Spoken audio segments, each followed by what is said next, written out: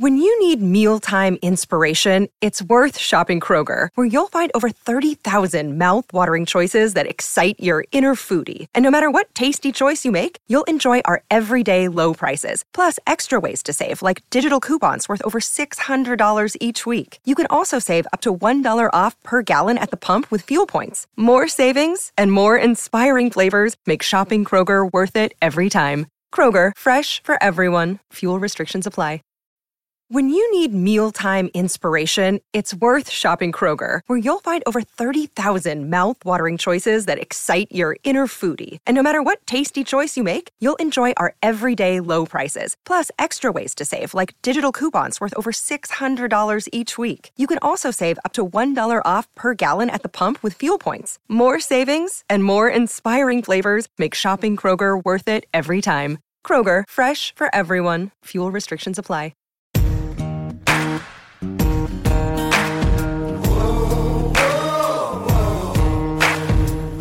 To remain silent.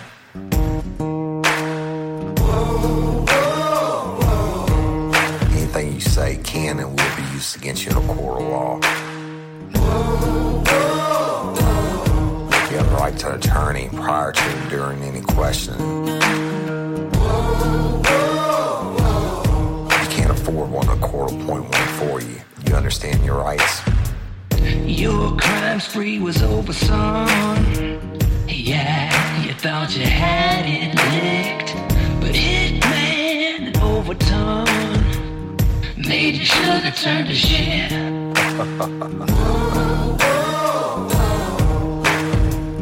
Get ready, you're gonna do time. Real life, real crime. Warning. Each episode of Real Life, Real Crime, the podcast, will contain descriptions of acts of violence or of a sexual nature and are for people that are 18 years or older. Heed my warning, people.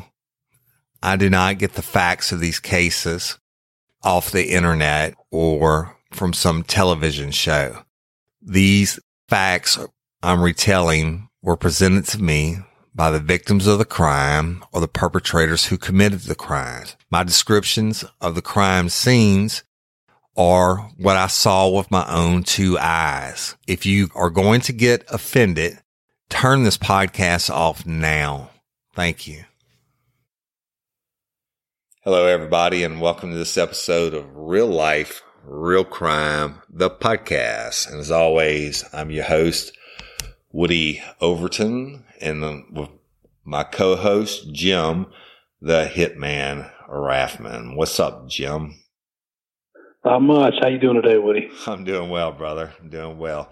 So let's just jump straight into it, brother. Y'all, we're going to talk about the Crew Bash, the Real Life, Real Crime, first annual or inaugural Crew Bash, which is February the 15th. At the Basin on 3rd Street in downtown Baton Rouge, Louisiana. And y'all, the Basin basically is a concert hall. It's a really cool venue, right in the heart of all the action on 3rd Street. So, you know, it's just a great place. Jim and I are going to take the stage. The doors open at 8. Jim and I will probably take the stage around 9. We're going to do a new, never before heard episode of Real Life, Real Crime. Jim? Yeah, we've gotten the question a lot. It will not be the same case as what's going on in the lives in January. It's going to be completely different, and it's going to be good. Yes. And y'all, that the night before is Valentine's, and this case is going to have something to kind of tie into that. I'm warning you now. It's for adults only. It's got sex. It's got murder, and it's not one that you've heard of. It happened many, many, many years ago, but it's going to be graphic. And there's some light parts in it, but it's just going to be a great show. Jim and I are going to rock the stage for a couple hours, and then we're going to get down. We're going to have the photo booth type things. What do you call those, Jim? Just a backdrop photos, like a little photo section. So we'll be able to do like meet and greets, take pictures with everybody, hang out, have drinks, and cut it up. Yeah, we'll have a couple of those set up in the back because after Jim and I get off the stage and we go to start doing the meet and greets, Tom Play will be taking in their band. That's y'all. That's the musicians that do our opening music, and he and his wife Shelly. Toby Tom Play and Shelly and their full band will be taking the stage and playing till we close. And it'll close around 2 a.m.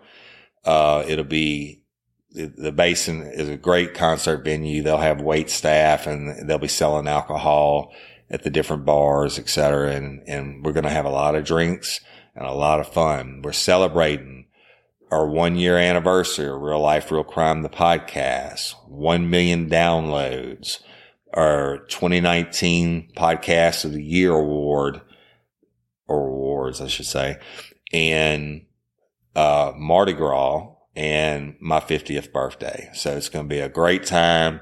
$35. Get you tickets at eventbrite.com or go on our website or any of our Facebook pages. There's links to it. Get your tickets while they last, people. They are selling now. The Basin is a big venue, but the tickets are going to sell out. So you need to get them while you can. We will not have any extras or leeway to give away. So get them while you can. Jim? Yeah, I agree. We can't create another day of this like we were fortunate to do with the Livingston Parish Literacy and Technology Center. So definitely get your tickets and come meet us out there. We're going to have a hell of a time. We won't disappoint. Yeah, it's gonna be a great show, y'all, and we've been working on it.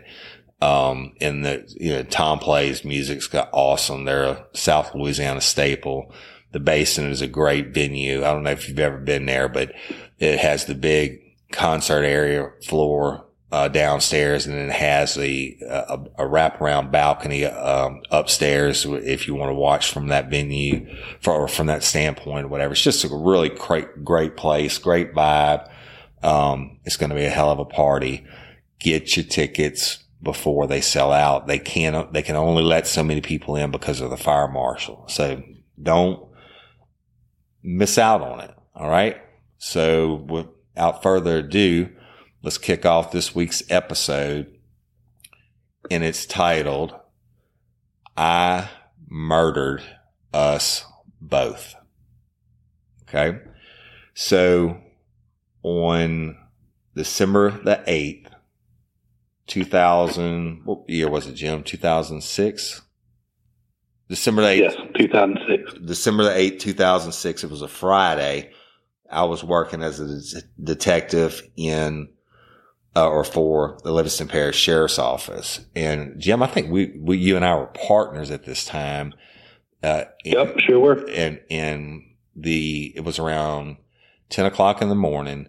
I was at the courthouse, and my pager went off and it said there's been a shooting on Perkins Road, possible possible standoff situation. Now, I had been on the special response team for the years before that, but when I really got deep into detectives, I gave it up because, getting called out at all times of the night and stuff like that, and still having to go in and cover your regular detective load. I had given it up, but Jim, you were still on the special response team, right? Yep, I still was, and actually I had came off of working nights because we had that. I think we were on nights that week because I had. Right. That's right. Or maybe we were on days, whatever it was you were on. I just remember going home, and I had just gotten to sleep, right. And I got paged out. Right. So the page goes off. Everybody respond to this address on Perkins Road. Now, Perkins Road, let's talk about that. It's kind of, in between. It's north of Denham and Walker, but almost dead set in between the two. It's a really rural road. It's off of Cane Market Road. And when you turn on, Perkins Road runs north off of Cane Market Road. Anyway, let me digress. The 911 call came in, and it was a lady screaming, frantic screaming. She had taken her daughter to her boyfriend's house. They had just split up, and the mom had taken her daughter. The daughter's name was Crystal Gail Liotta, Liotta, who at the time was 23 years old. She was just 3 weeks shy of her 24th birthday. And the mom took her over there to pick her personal items up from, Morris Wayne Mathern's house. Now, Morris Wayne Mathern was 48 years old, and he had been dating Crystal, who was 23, and Crystal broke it off with him. But she needed to go over to his residence to pick up her stuff. And his residence, when you turn on Perkins Road, you go down not even a quarter of a mile, and there's a big turn. The road turns to the left, and the turn comes back out to the right. As soon as you come back, I mean, it's a short turn, like, what do you say, like a 90, Jim? I mean, not a 90. Yes. Yeah, it's a really, really bad turn. But this is a little bitty blacktop road. There's no dividing line. I mean, it's country. But when you come out of that turn, Mathern's trailer was right up against the road. It ran horizontal with the road. It was on the left-hand side of the road. It was a small, old trailer. I think maybe I know it had one bedroom, maybe two, but I mean, it was small.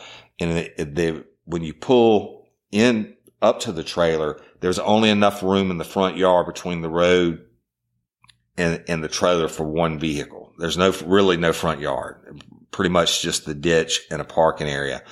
Old trailer had some, wooden steps that went up to it with a little platform and were the front door. Now on the back side of the trailer, the woods came all the way up to the trailer, not just woods, but like brush. I mean, he hadn't cut it in forever. When you look at it, if you're standing at the end of the trailer looking down the side, you couldn't even get out the back door. There were no back steps or anything like that, and it was all overgrown. So back to it, the mom takes Crystal to go get her stuff, and she pulls up, and Crystal gets out and goes inside, and the mom could hear Morris Wayne and Crystal begin to argue. And Crystal comes out of the trailer, and she's carrying stuff. Well, Morris Wayne comes out behind her, and he's carrying something too. He's carrying a .22 rifle.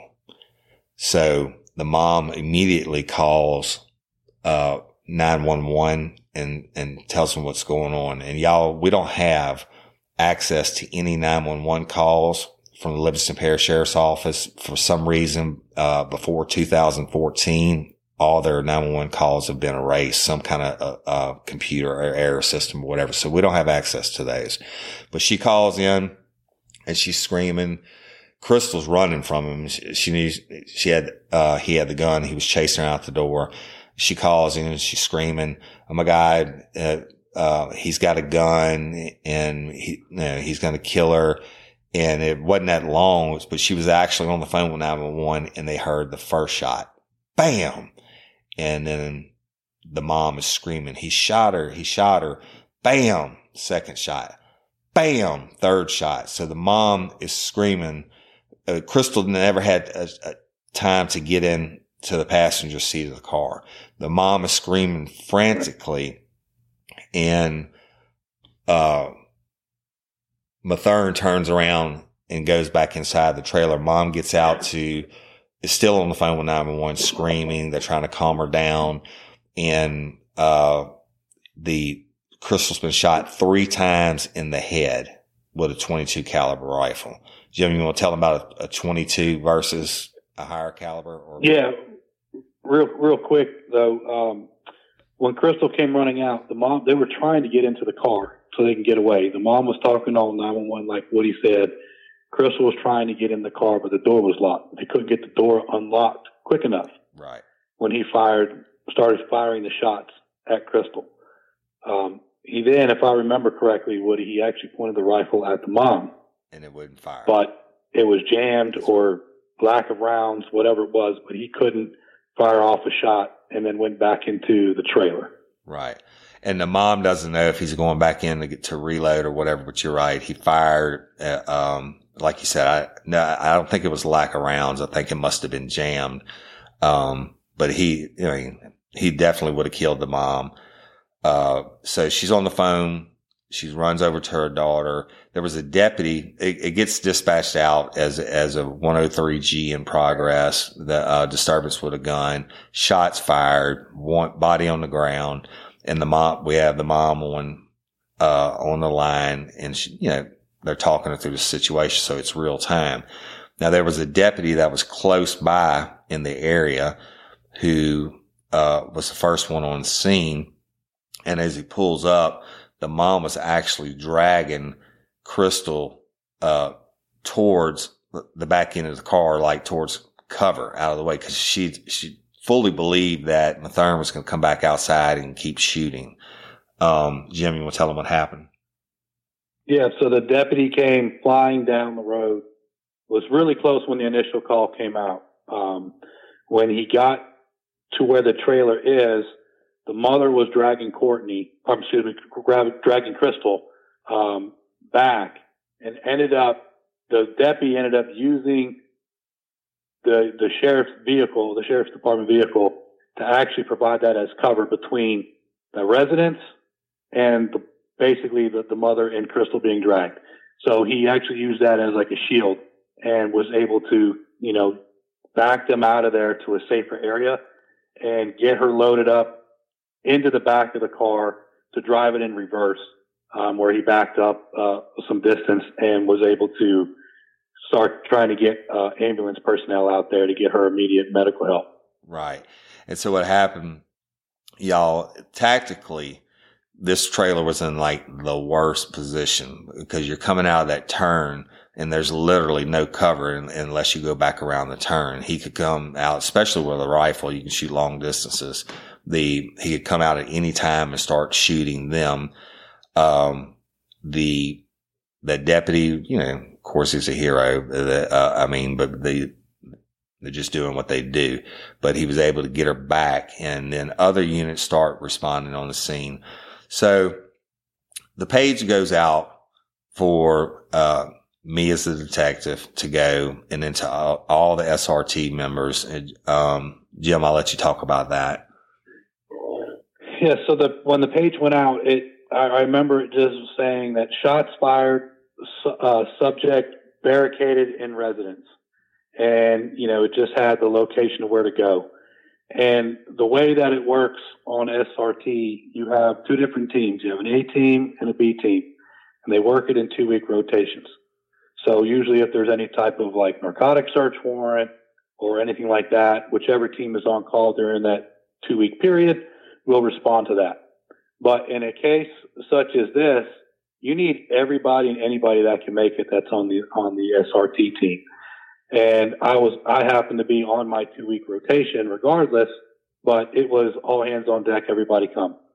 So we always carry our SWAT gear. And for me, when I was on my 2 weeks, I was always prepared. I had all my stuff right where I needed it in the trunk of my vehicle. I knew it was already placed, inventoried. I knew exactly the procedure I needed to get everything on in a moment's notice. And that particular day, that's exactly what I had to do. I got the page, boom, I was gone. I was out of the house. I was actually putting on some gear as I'm driving. And so that way when I showed up, I can get right on the scene. And it wasn't too far away, but definitely had to haul ass to get there. Yeah. And I remember I used to have all my stuff organized in the trunk where I could put it on in the pitch black, just like when I was in the Army and you're in the field. I had my stuff set to where I could do it, without anything. Of course, if you're in a hostage situation or a standoff situation like that, if it was nighttime, you don't want to be out there with the flashlight on making a target of yourself. But yeah, and it's a lot of gear, y'all. I mean, you're talking about tactical vest with the shield plates in the front and back, and then your weapons and your helmet and your goggles and your knee pads and elbow pads. It's a lot of stuff. It's a lot of gear. It's a lot of training and preparation that goes into these situations. And, so this is not like a narcotics search warrant call out where you would go to the range or wherever they meet at and get briefed ahead of time and get whatever intelligence they have on the residents and how many people are there, how many doors, and have a picture of the place and all that. No, this is a shit hot call. Everybody's responding, and you get there. And once you arrive on the scene, you'll get placed or you'll meet with the team leaders and they work out a plan from there. So Perkins Road, that when you turn off of Kmart, that's one way, but it runs all the way up to Springfield, what they call Springfield Road or Highway 63 or some of them call it Weiss Road, Weiss Road. But it's a little curvy road that runs up to that highway, which is way, way in the sticks, but it had to be blocked off from both sides. So some units were responding from the other side, from the north side, some responding from the south, but you can't pull up from when you're coming from the north side. Mathern would have had a good long shot. It was several hundred yards, maybe a quarter mile open straight away on that side. But from the south side, out of that 90-degree turn, it had to be blocked off from there. All right. So everybody's responding. The, Crystal was bleeding severely from her head. Acadian, once he had her safe out of that distance and other units are arriving, setting up the perimeter, et cetera.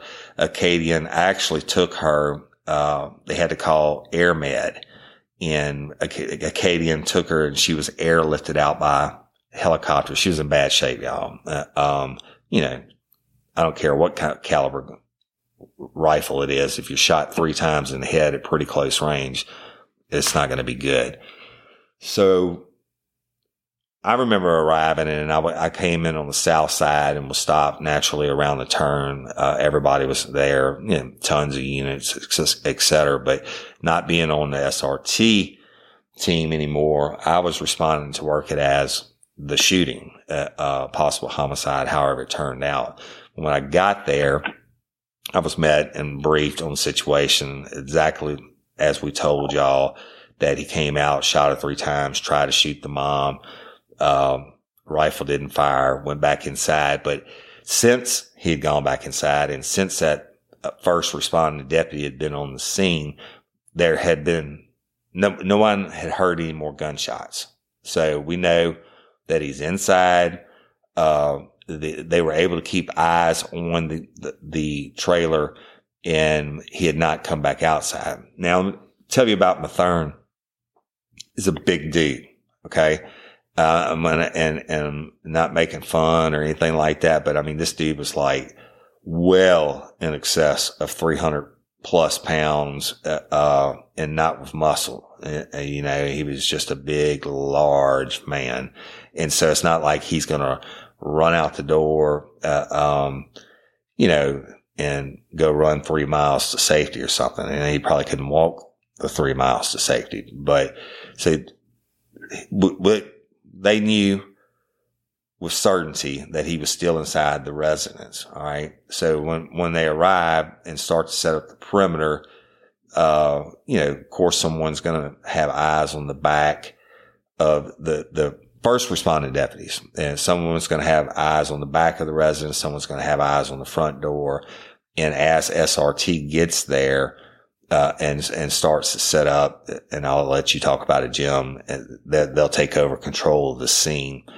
while it's worked. But we knew Mathern was inside the residence. He was armed and he was willing to use it. So one of the good things about when the SRT team, when I was on it, shout out to Astepro for sponsoring this episode and providing us with free samples. My allergies are throwing my whole morning off. Do I sound different to you? A little bit. You sound like it's that time of year there, bro. I sound different to me. I feel like I'm in a submarine. Yeah, well, have you tried Astepro? It's faster, bro. Oh. Right? Astepro is the first of its kind nasal allergy spray.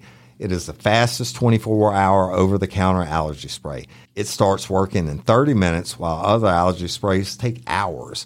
Astepro is the first and only 24-hour steroid-free allergy spray. Astepro delivers full prescription strength, indoor and outdoor allergy relief from nasal congestion, runny and itchy nose, and sneezing. Hey, I use this, and you should too, Jim. Last weekend I planted my garden, and it's that time of the year, and my allergies really kicked up with it, right? I use Astepro every time my nasal allergies flare up, and I'm always amazed at how fast I'm back in the game, down on those roads, playing my stuff. Get fast-acting nasal allergy symptom relief with Astepro. Go to AsteproAllergy.com for a discount so you can Astepro and go today. ASTEPRO allergy.com. It's faster, bro. Use as directed for relief of nasal congestion, runny nose, sneezing, and itchy nose due to allergies. Astepro and go. It's springtime, boys. The grass is green, the birds are chirping, and the kids will be out of school soon. That makes it the perfect time to plan a family vacation. And we know from the stories we cover that this is not exactly the time to take the family to the Caribbean. You don't want to end up in the middle of some cartel drug shootout. So this year, it's time to take an international journey. And of course, a big international trip is just one reason to learn a new language with Rosetta Stone. You might have a different one. Maybe you want to connect with family or friends living overseas. Maybe you want to acquire a new skill for work or better understand a certain culture. Rosetta Stone has helped me have fun with my mother and at least have partial conversations in Italian after only a few lessons. Rosetta Stone is the trusted expert for 30 years with millions of users in 25 languages offered: Spanish, French, Italian, German, Korean, Chinese, Japanese, Dutch, Arabic, Polish, and many more. Rosetta Stone immerses you in many ways. No English translation, so you really learn to speak, listen, and think in that language. Intuitive process, you pick up a language naturally. Designed for long-term retention. Speech recognition. The True Accent feature is like having a personal trainer for your accent. Rosetta Stone is convenient and an amazing value. That's right, Woody. A lifetime membership has all 25 languages for any and all trips and language needs. That's lifetime access to all 25 language courses Rosetta Stone offers for 50% off. Don't put off learning that language. There's no better time than right now to get started. For a very limited time, Real Life Real Crime and Daily Show listeners can get Rosetta Stone's lifetime membership for 50% off. Visit rosettastone.com/today. That's 50% off unlimited access to 25 language courses for the rest of your life. Redeem your 50% off at rosettastone.com/today. Sayonara. There were no rotations. It was strictly volunteer, and you got called out, period. But as the team grew and the department grew, like Jim said, they broke it down into teams. But almost all the time, there was somebody that was 10-8 in uniform patrol on duty that was an SRT member. Right, Jim? Yes, and usually when we were on SRT during that 2-week time frame, I would actually sometimes patrol at night in the BDUs that we would wear, just because I'm already in uniform. If something were to get called out. Now, when I was a detective, it was different because we basically wore suits every day. Right. But as I stated, I was actually coming from home, so I already had my BDU staged to just throw on and go. And y'all BDUs are battle dress uniform. That's when, like you see the tactical uniforms. Yeah, black or dark navy blue. Yeah. With all the cargo pockets and the little little pockets on the top and on the sleeves. Right. And the badge sewn on so it doesn't hang up. And if you're fighting or running or whatever, it's actually a patch that's sewn on there, and the patches are sewn on your sleeves, etc.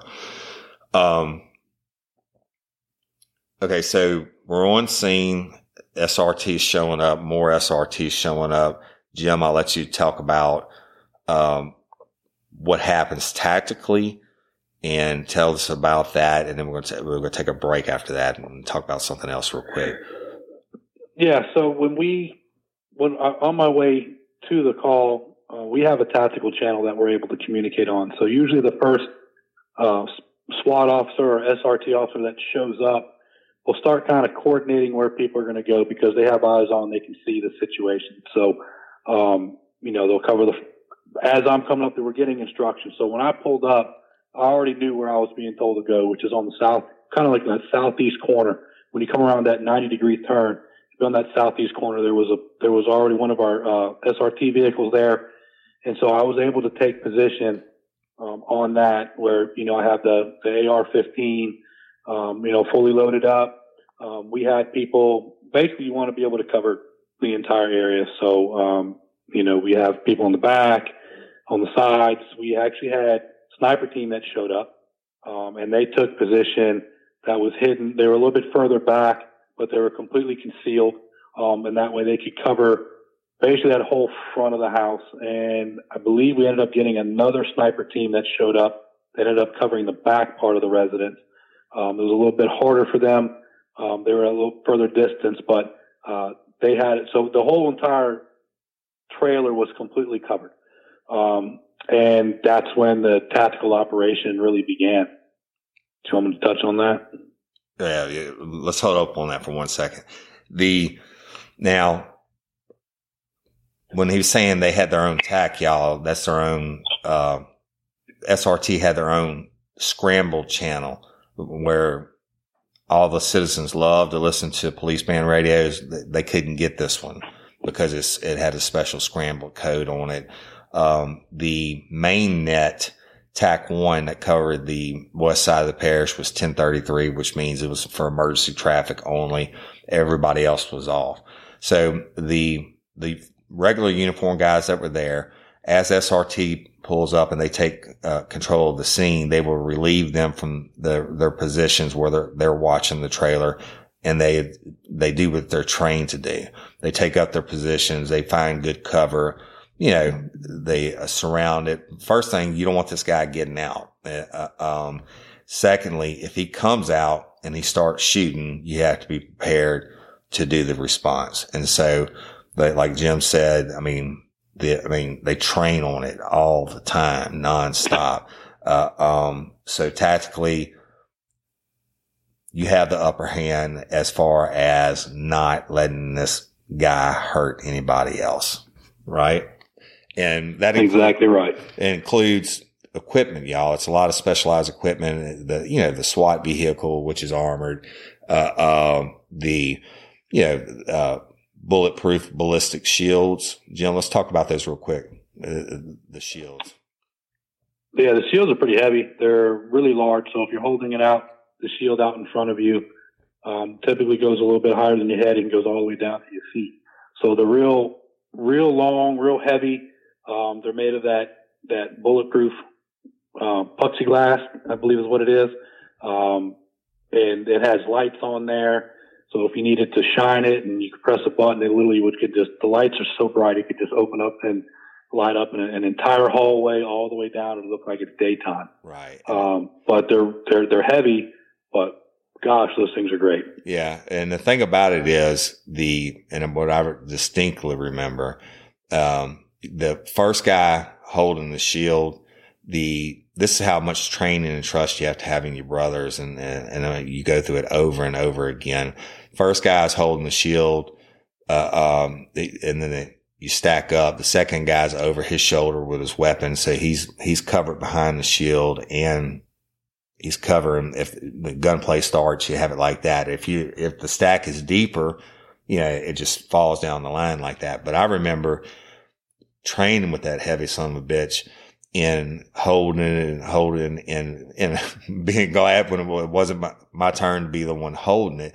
But what you didn't want to have happen was have somebody like, our buddy Billy Amy, and I'm pretty tall. I'm 6'2", but you didn't want to have, a tall guy in front of you in the stack.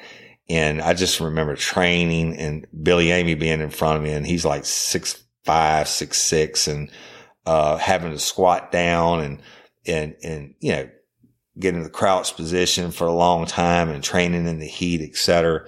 And, you know, no matter how good a shape you are, it's like a super duper workout when you get done, you know, you're sore and you're hurting. So, but hey, Jim, let's talk about something real quick and then we'll get right back to the story. Talking about the training reminds me of being sore and pain. And I still have an elbow injury to this day that bothers me a lot. And, but you know, the stress and the anxiety and stuff like that, even though you train for it through SRT, et cetera, it's all very real. But anyway,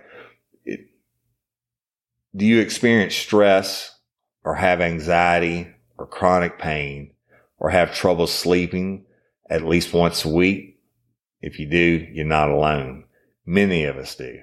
Personally, I take medicine since 2004 to sleep every night. Okay. And I don't like, to have to take medicine, and I always been trying to find an alternative, Jim. Like, my wife is big into the essential oils and you know, these different things we tried over the years, et cetera. But I want to tell you about a product that I've got to using, got the samples of and using, and it's really pretty amazing. Okay. It's Feals, Feals. Now, what is Feals? Feals is a premium CBD that's delivered directly to your doorstep. Feals naturally helps reduce stress, anxiety, pain, and sleeplessness. It helps me, Jim. I take the dose at bedtime. I'm conked out. Okay. It doesn't get you high. And when I wake up in the morning, I actually slept and a good, peaceful sleep. So I wake up, I feel fresh, right? Which is even the medicine that I took for the 14 years. Every morning I wake up and I'm a little bit groggy. It's just totally different when I take the CBD oil. It's easy to take. You just put a few drops under your tongue and you feel the difference within minutes. And that's the other thing. That medicine I took all those years to sleep, it takes like an hour and a half to 2 hours for it to kick in. So anyway, if you're new to CBD or CBD oils, Feals offers a free CBD hotline and text message support to help guide you your personal experience. Feals works naturally to help you feel better. There's no high, hangover, or addiction. Join the Feals community to get Feals delivered to your door every month. You'll save money on every order, and you can pause or cancel at any time. Feals has me feeling my best every day, and it can help you too.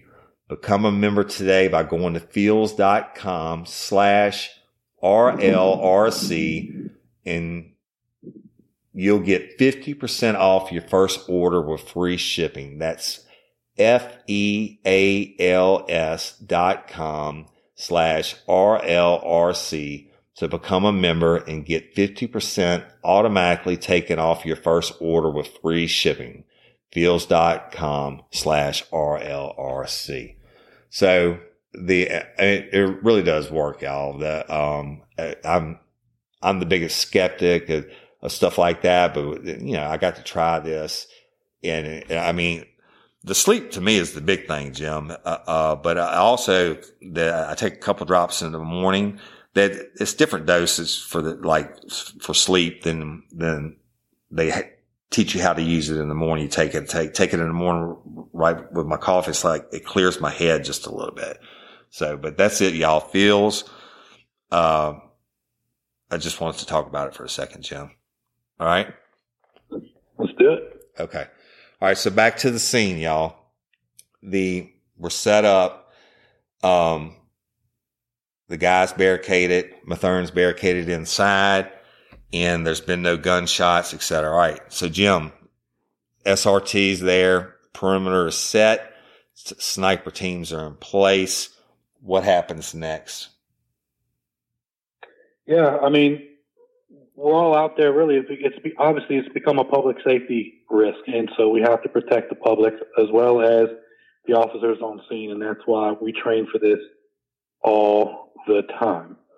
And finally, we're putting it into action. So, everybody has their tactical positions, communicating on if they see any type of movement inside, windows, doors, and then you end up trying to establish communication with them from inside. So what we'll do is usually on a loudspeaker is we'll try to call for them to come out.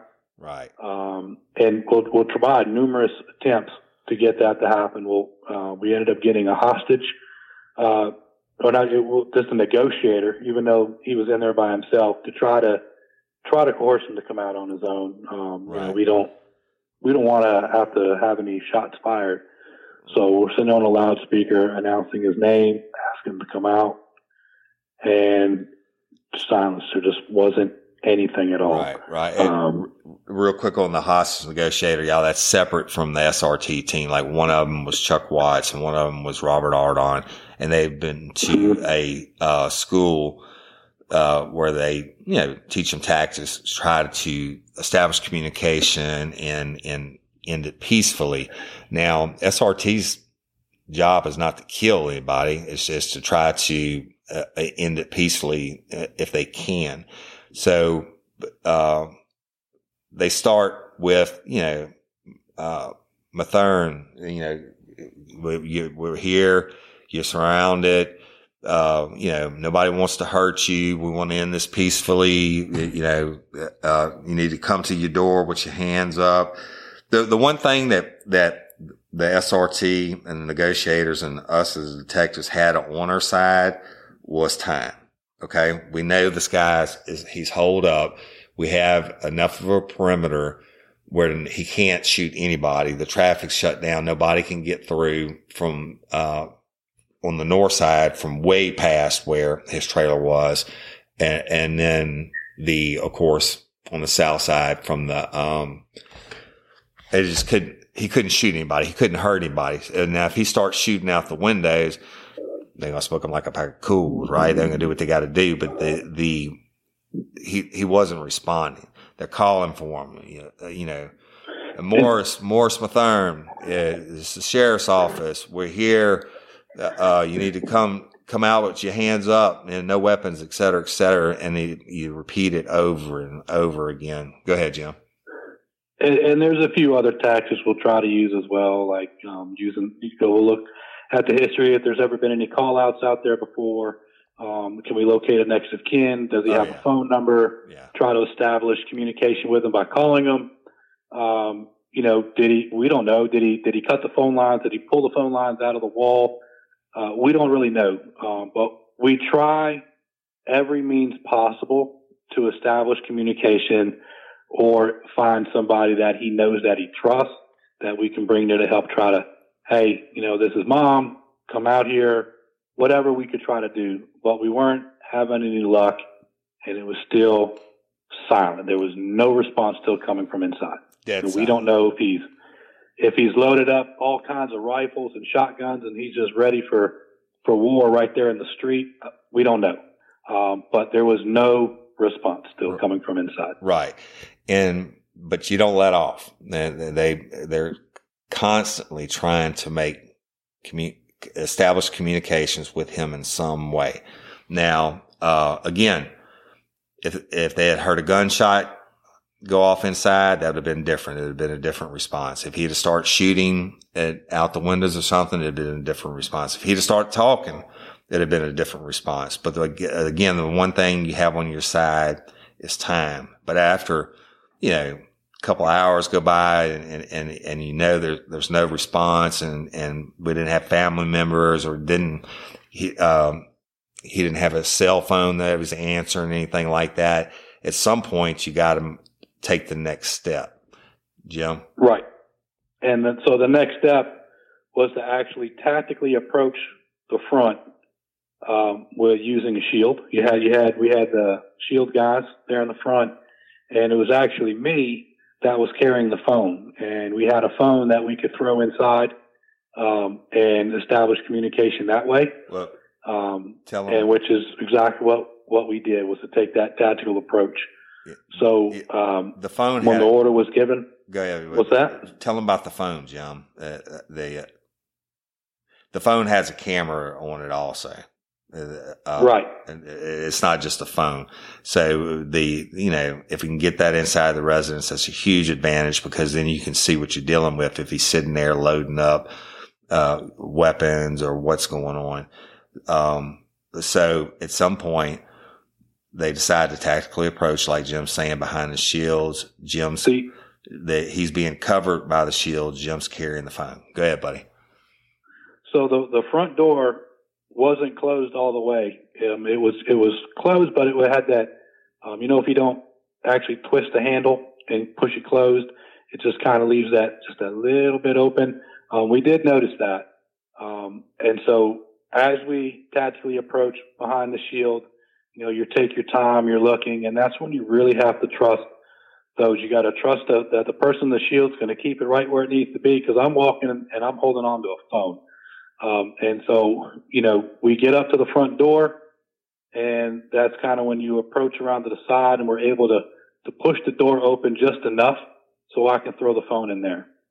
And that's exactly what I did. Pushed the door, threw the phone in, almost like you're throwing a flashbang. You throw that phone in, and I could see someone sitting on a chair. It was like a lazy boy type of a chair. And I saw that. And then we backed our way out. Right. And so I went ahead and we had to back all the way out tactically, all the way back. And then it's there I'm able to report what it is that I saw when I threw the phone inside. Right. Do you want to pick up with it, or you want me to Yeah, yeah. And I was there when you came back and you reported seeing him, and when they turned the camera on the phone on, we could actually see Mathern on the seat, and there was a rifle. There was a rifle beside him, and he was bleeding from the head. So the decision had to be, and he wasn't moving. It looked like he was 10-7, to be honest with you. It looked like he was dead. So we made it. Which is what I observed when I threw the phone in. Right.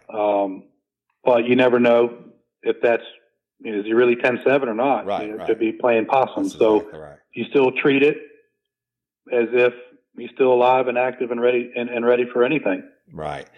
And so what happens now is we keep eyeballs on the camera. SRT devises their next plan. Jim? Yep. The next plan was to go ahead and make entry. So again, now we tactically approach. We have, the sniper teams covering our movement like we did when we tactically went up to the door. We had the entry team, and then, your secondary search team. So once they went ahead and tactically made the entrance, the first people in are going to go right to that immediate threat and hold that threat down, while everybody keeps filling the house, checking each room, each corner.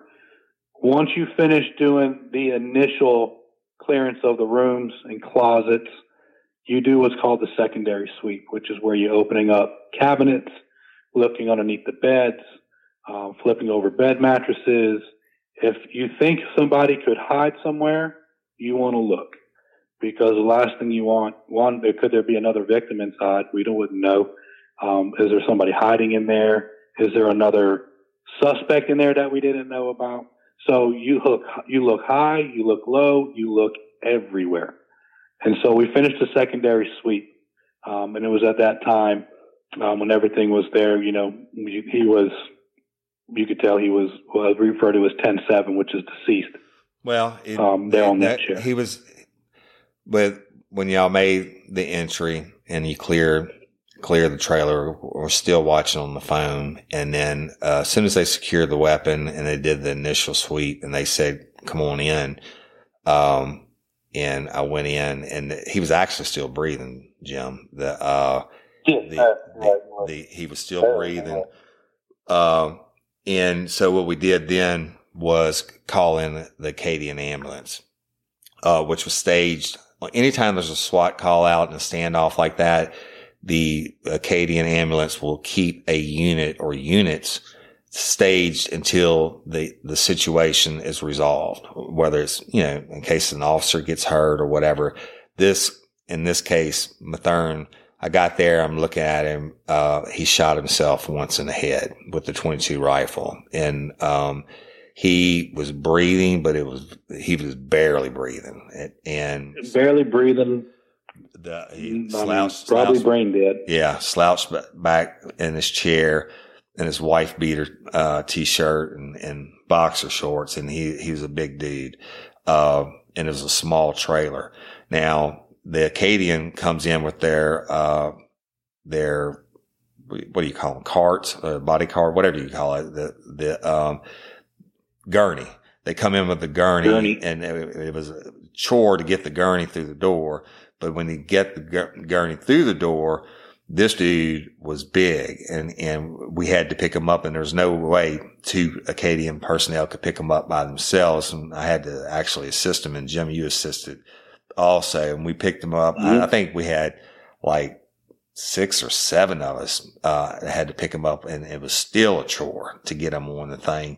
And then we had to get him back out and back off that, raised platform and, et cetera. So that's what we did. We got him up on the thing and got him out. They got him secured in the ambulance and they took him to the hospital, but they didn't air med him. I don't know if that's because, they didn't think he was going to make it. I mean, he was too far gone or whatever. I don't know the reason why. Or maybe because the only helicopter they had, was busy taking Crystal or something. I don't know why.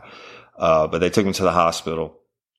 And at that time, I began to process the scene as a detective. And Jim went back to his unit, and took off all the heavy, nasty stuff. And nobody else. Okay, so as soon as we got Mathern out, I had it taped off, everything. And then there's nobody else to come in, no more SRT members and nothing. We knew the resident. Hey, y'all. My wife's biggest struggle this past year was fighting the symptoms associated with menopause. Hot flashes, mild mood swings, and sleeplessness. She had them all until she tried Hormone Harmony. She was amazed at how much Hormone Harmony reduced her symptoms and supported her mood and her general well-being. Hormone Harmony is not just a supplement for women going through perimenopause, menopause, or postmenopause. It's become a phenomenon. Women cannot stop talking about it on social media. A bottle of Hormone Harmony is sold every 24 seconds. Hormone Harmony contains science-backed herbal extracts called adaptogens. Now, here's the beauty about adaptogens. They help the body adapt to any stressors, like chaotic hormonal changes that happen naturally throughout a woman's life. So Hormone Harmony isn't just for menopause. Any woman with symptoms of hormonal imbalances can take it, but it's perfect for those horrible menopause symptoms that put a woman's life on hold. Hot flashes and night sweats, racing thoughts and low moods, poor sleep and feeling tired all the time, occasional bloating and gas, no desire to be in bed next to someone, if you know what I mean. Yeah, Hormone Harmony can help with all of these things. For a limited time, you can get 15% off your entire first order at happymammoth.com. Just use the code RLRC at checkout. That's happymammoth.com and use the code RLRC for 15% off today. Looking for a new and healthier way to unwind? I was too, and then I tried Recess Mood. Recess Mood replaced that after dinner alcoholic beverage for me, so I saw a difference in both my mood and my belly. It's made with real fruit. It is only 20 calories and it contains no added sugar. Recess Mood is infused with functional ingredients like mood lifting magnesium and stress balancing adaptogens, so you can relax without the alcohol or the hangovers. Recess Mood tastes great too and comes in 4 different flavors. My favorite flavor is the strawberry rose. So whether you need a moment away from the errands, work, and kids, or you just need a moment of chill during dinner time chaos, Recess Mood is where it's at whenever you need to relax and unwind. You deserve a healthier way to unwind. Head to takearecess.com/RLRC and get 15% off Recess Mood, your go-to alcohol replacement. This was secure. Then we start to process it as probable homicide scene. Okay. And so, Jim would have gone back to his unit and got stripped down. I had to go, get my stuff and camera and stuff like that. The mom's car was still parked there. We recovered the 3, that's what, it was a jam, Jim. We recovered the 3 spent casings, and then there was one that was dented, a live round that was dented that didn't go off, and evidently he cleared it when he was going back inside.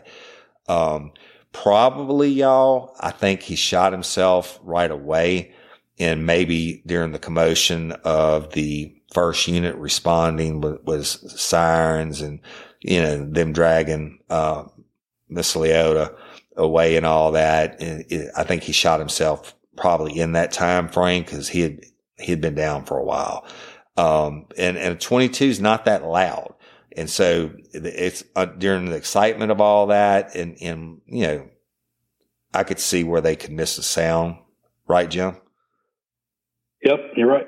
And so I think he walked right in. He would have killed the mom, no doubt about it. I think he walked right in. Without a doubt.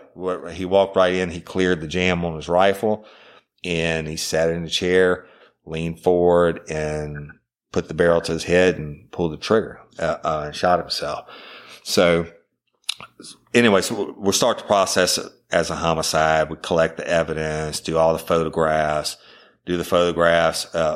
find the spent casing. It was a semi-automatic 22 rifle. So it ejects the shells. And we found the casing inside. The bullet was still in his head, evidently, because we couldn't find that. And then Jim and I start to look through the residence. It had a strong odor of marijuana in the residence. And I told you it was real small.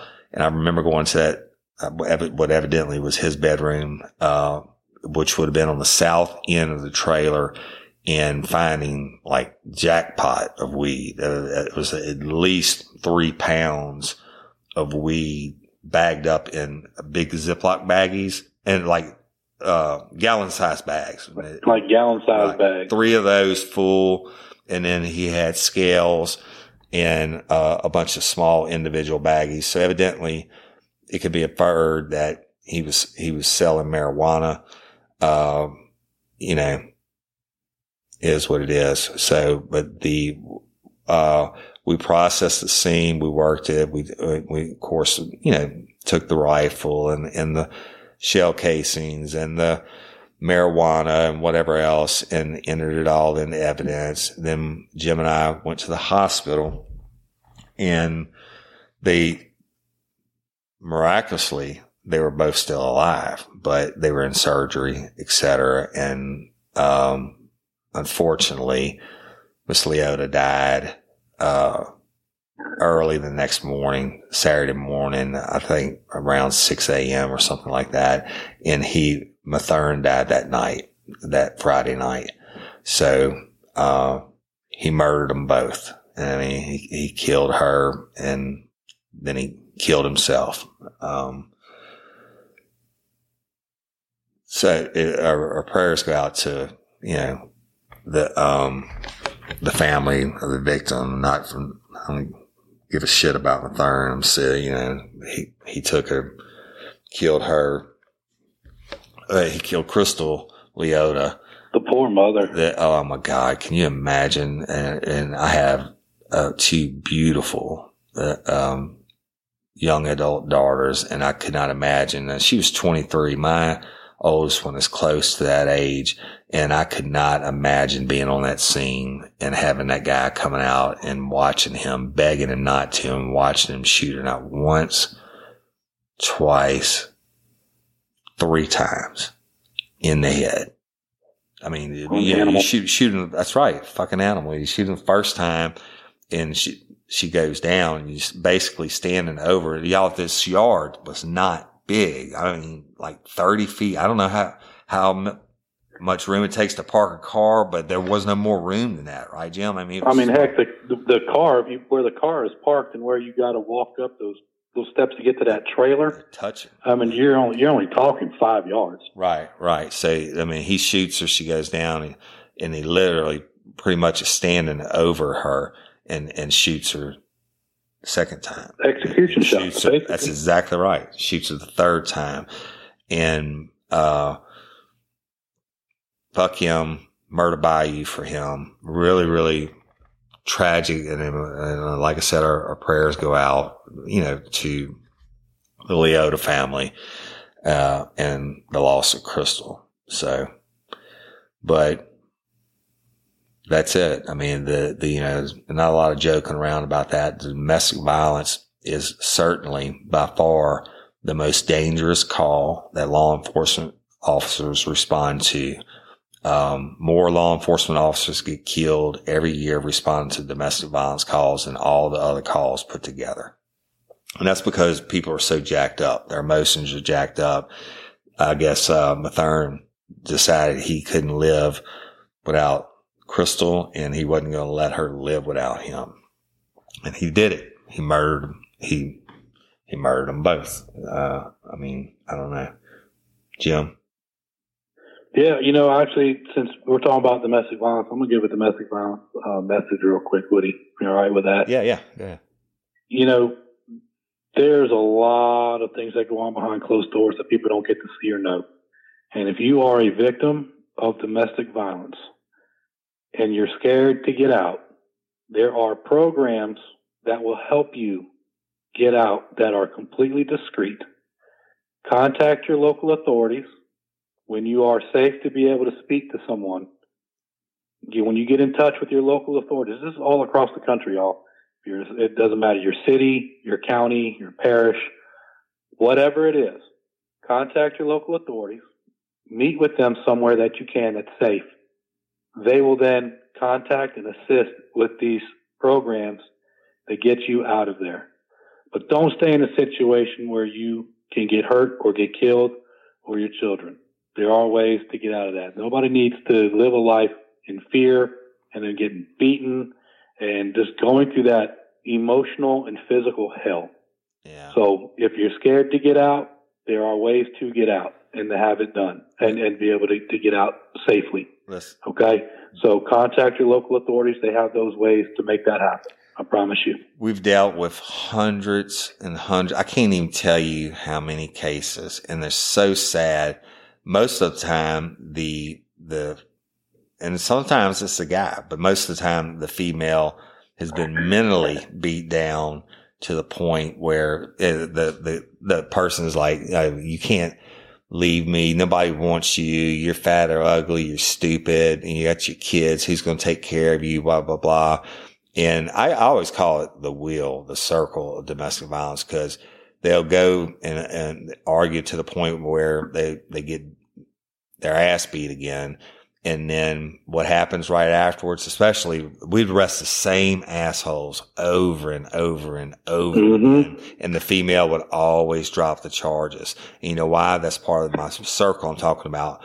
They reach the climax, if you will, where the abuse happens. And if they have the guts to call 911 or someone else calls 911, they come out, we arrest the bad guy. Then it's all honeymoon time. Oh, honey, I'm so sorry. I'll never do it again. I worship the ground you walk on. Stay with me. We got the best life ever, da-da-da-da. And guess what? It's honeymoon period until the circle comes off back around again, and then the next thing sets that idiot off, and it starts the whole circle again. And the bad part is, and I'll just talk, the bad part is, I told every one of them, I said, one day we're going to come out here and you're going to be dead. I'm going to be working your homicide instead of showing up for a domestic violence report. And the state of Louisiana actually changed the laws when I was a detective, where they could start taking the charges on these repeat cases like that. The state could prosecute the offender for domestic violence, even if the victim didn't want to press the charges. Go ahead, Jim. And you're 100% right. It's a vicious circle. You know, the first time it ever happens, and then they're going to apologize, and you're going to forgive. And then guess what? The next time it happens, it progressively gets worse. Right. Each time the domestic violence happens, it gets worse and worse because they keep getting away with it. And so they keep doing it more, or you get beat up even more. And it's a vicious cycle. And unfortunately, when we say that, I've told these victims the same way Woody has, press charges and don't drop them, because one day we're going to end up coming back here and it'll be your homicide that we're going to work. And guess what? That has happened. As sad as it is, as much as I hate it, it happens. And that's one of the things we've had to deal with. And now you have someone who lost their life because of some asshole who wants to go out in these rages and beat a woman. I don't stand for it. Nobody stands for it. I don't either. Don't stand for it for yourself. Demand more of yourself than that. Yeah, but dealing with so many cases, and we'll just get off the topic, but dealing with so many cases, so many people truly feel like they're stuck, you know, and because they've been beat down mentally for so long, and then they feel like they don't have anywhere to go, and they don't want to get divorced, and what are the kids going to think and all that. Hey, it's a hell of a lot better, y'all, to get out and get help than it is to be dead. Okay. Who's going to raise your kids when you're dead? And guess what? Kids are smart. I mean, and as studies show, the kids grow up and seek out spouses like their parents. I mean, you want your kid growing up, and going through the domestic violence also. And look, dude, I could go on for this all day long. It makes me sick. I got some really sad stories. Victims that I became close to that end up working their murders. And Jim, I know, you know, some of them that I'm talking about, but y'all, if you're a victim of domestic violence, get help. Okay. You don't have to live through it. I don't care what they tell you. So, Jim. Yeah. No, I think I said it all earlier. You know, there are programs. Contact your local authorities. Meet with them somewhere when you are safe to be able to do so, and they will help safely get you out of that situation. But I hope that you will seek that help. Yeah, you have to make it up. We can't make your mind up for you. And if you're dead, then it's too late. So that's it, y'all. I murdered us both. I can't really say I hope you enjoyed it. It's a tragic story. You know, we've been doing a lot of stories lately that has some lightheartedness to it and stuff like that, where there's nothing funny about this. It was a tragedy that mom and family will be forever scarred. But it also is an example of real life and real crime. And it was a good police case and good special response team keeping the public safe. And, you know, it is what it is. So both of them died, or both of them murdered. Even the suicide is murder of yourself. That's it. And Jim, let's couple shout outs, since the episode is over now. We hit 12,000 members on our Real Life, Real Crime Friends, Fans, and Crew page last night. That is amazing. We didn't start that page. That was started by one of the Dream Team moderators, Rachel Franzem, who's from Alaska. And she asked me, she said, you need to start a private page. And I'm like, I don't even know what that is. She said, I'll make it for you. So she actually created the page like at end of March, I think, last year. So in like 10 months or whatever, we hit 12,000 members. Y'all please keep, inviting and everybody that you know to it. I mean, you go look at some of the biggest podcasts in the nation, and they don't have half those amount of numbers in their private group. And the lifers, we love y'all. We appreciate all of you. Thank you so much for liking and listening and sharing. Y'all are helping us grow. We're right at that 1 million download marks, and that's just unheard of. At 11 months and 1 week to have a 1 million downloads is just crazy. So that's because y'all lifers, you're rocking it, you're killing it, you're sharing us. I got a little bit of feedback, buddy, that you're liking it, you're sharing us. We appreciate each and every one of you. Patron members, certainly we appreciate your financial support. We hope you're enjoying all your bonus episodes of Real Life, Real Crime, y'all. The patron members have.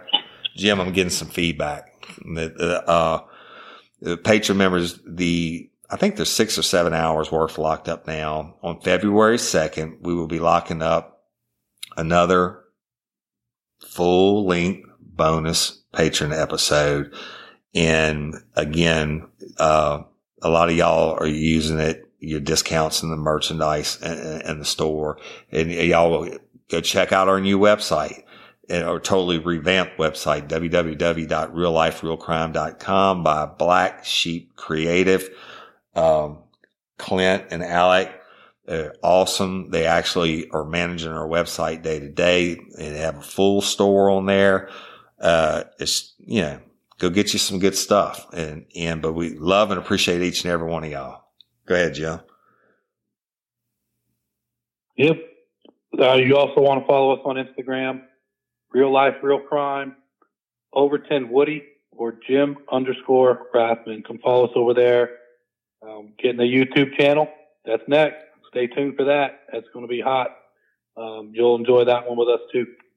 Yeah. Y'all, we asked for, subscribers this week to the YouTube channel, and y'all, Lifer stepped up like they always do, and you nailed it. So now that we're past 1,000 subscribers for the YouTube channel, we get to start doing live videos, on YouTube, and we're going to be doing a lot of them. So stay tuned for that.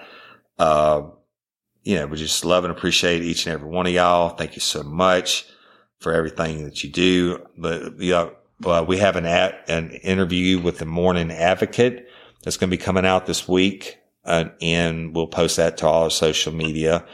They were nice enough to come out and interview me when I was at the Livingston Parish Literacy and Technology Center, talking to the students. And then they interviewed Jim by phone because he's in Florida. And that's coming out sometime this week before the live shows in Walker. And if y'all are coming to the shows, it's going to be a good one. And that's it. We just love y'all and appreciate you. I got one more thing. I know last week we spoke about the Louisiana-Oregon Procurement Agency and the students of the Livingston Parish Literacy and Technology Center. They were asking for 1,000 people to sign up to be an organ donor. They had an overwhelming amount of support, which we thank you very, very, very much for. They also had a lot of out-of-state, those outside of Louisiana, have gone on as well. So they created a drop-down for out-of-state members, there's 2 links. There's a link if you're out-of-state, and then there's a link if you are in-state. So if you have not done so, please go on to their website, and it's lopa.org/LTC. If you go on there, I know under the drop-downs you can do the students for the Literacy and Technology Center. But go on there if you have not done so and show support and help these students to reach their number of 1,000. organ donors. And when one person can save up to 8 lives. So It's a way to give back. I mean, you're going to be expired anyway. You might as well continue life where you can.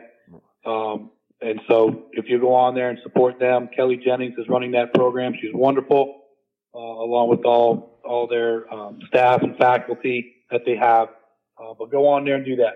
And when you click on it, when you go on and you click on it, it's Livingston Parish Literacy and Technology Center. Then you click on section. It's the criminal justice students. Check that box. And that's for, Miss Kelly.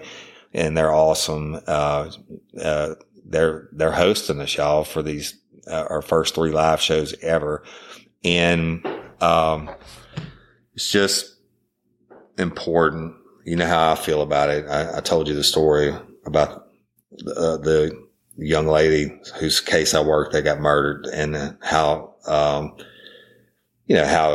she was able to help so many people through being an organ donor. So, but yeah, great people out there. They're doing great things. And, also for the live shows, I want to mention this real quick, Jim. The Southeastern Louisiana University. Actually, I'm supposed to do a radio interview with them this week, KSLU, but they're sound people. Southeastern University and Crystal, Miss Crystal Hardison is helping us by getting Southeastern's sound people to come out, and they're going to have Jim and I mic'd up in the room. All the sound, all the stuff that we don't know how to do. Miss Crystal Hardison and Southeastern Louisiana University are going to be stepping up to the plate and doing that. Awesome people. And, the Livingston Parish Literacy and Technology Center, y'all know we got mad love for you, Kelly. But we appreciate it. Jim? No, that's it. Looking forward to meeting everybody next week. I hope everybody has a wonderful and safe weekend. Be smart. Don't drink and drive. Get an Uber. It's a heck of a lot cheaper. Yes, indeed. Yeah. Hey, I saw that this weekend it just popped in my head for the championship parade. I think Lyft is giving free, or no, they're donating. They're donating a portion of each Lyft ride for Carly McCord's scholarship foundation. Y'all, you heard us talk about Carly. She's a sweetheart. She's one of the original lifers, and she was so huge in helping us grow, and such a friend to Jim and I. So if y'all are out there this weekend, use Lyft, and a portion of their rides will be donated to Carly's scholarship foundation. So I guess that's just about it, brother. Oh, last thing. Don't be the one that didn't get your ticket for the Crew Bash because you waited. People that are not going to be there. I expect by the time we talk to y'all this time next week, will be sold out. So hurry, get them. It's going to be the party of 2020. Jim? Thank you all for listening and support. Appreciate it. Lots of love.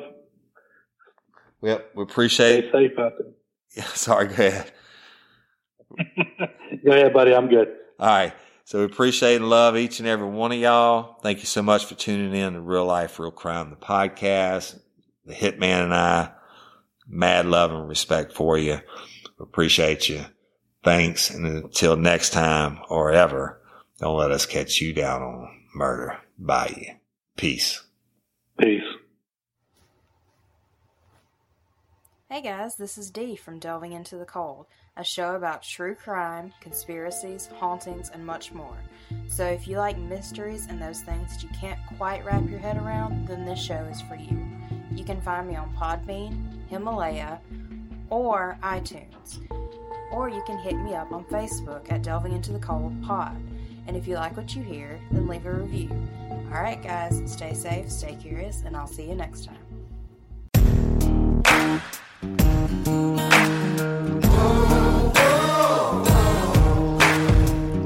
Get ready, you're gonna do time.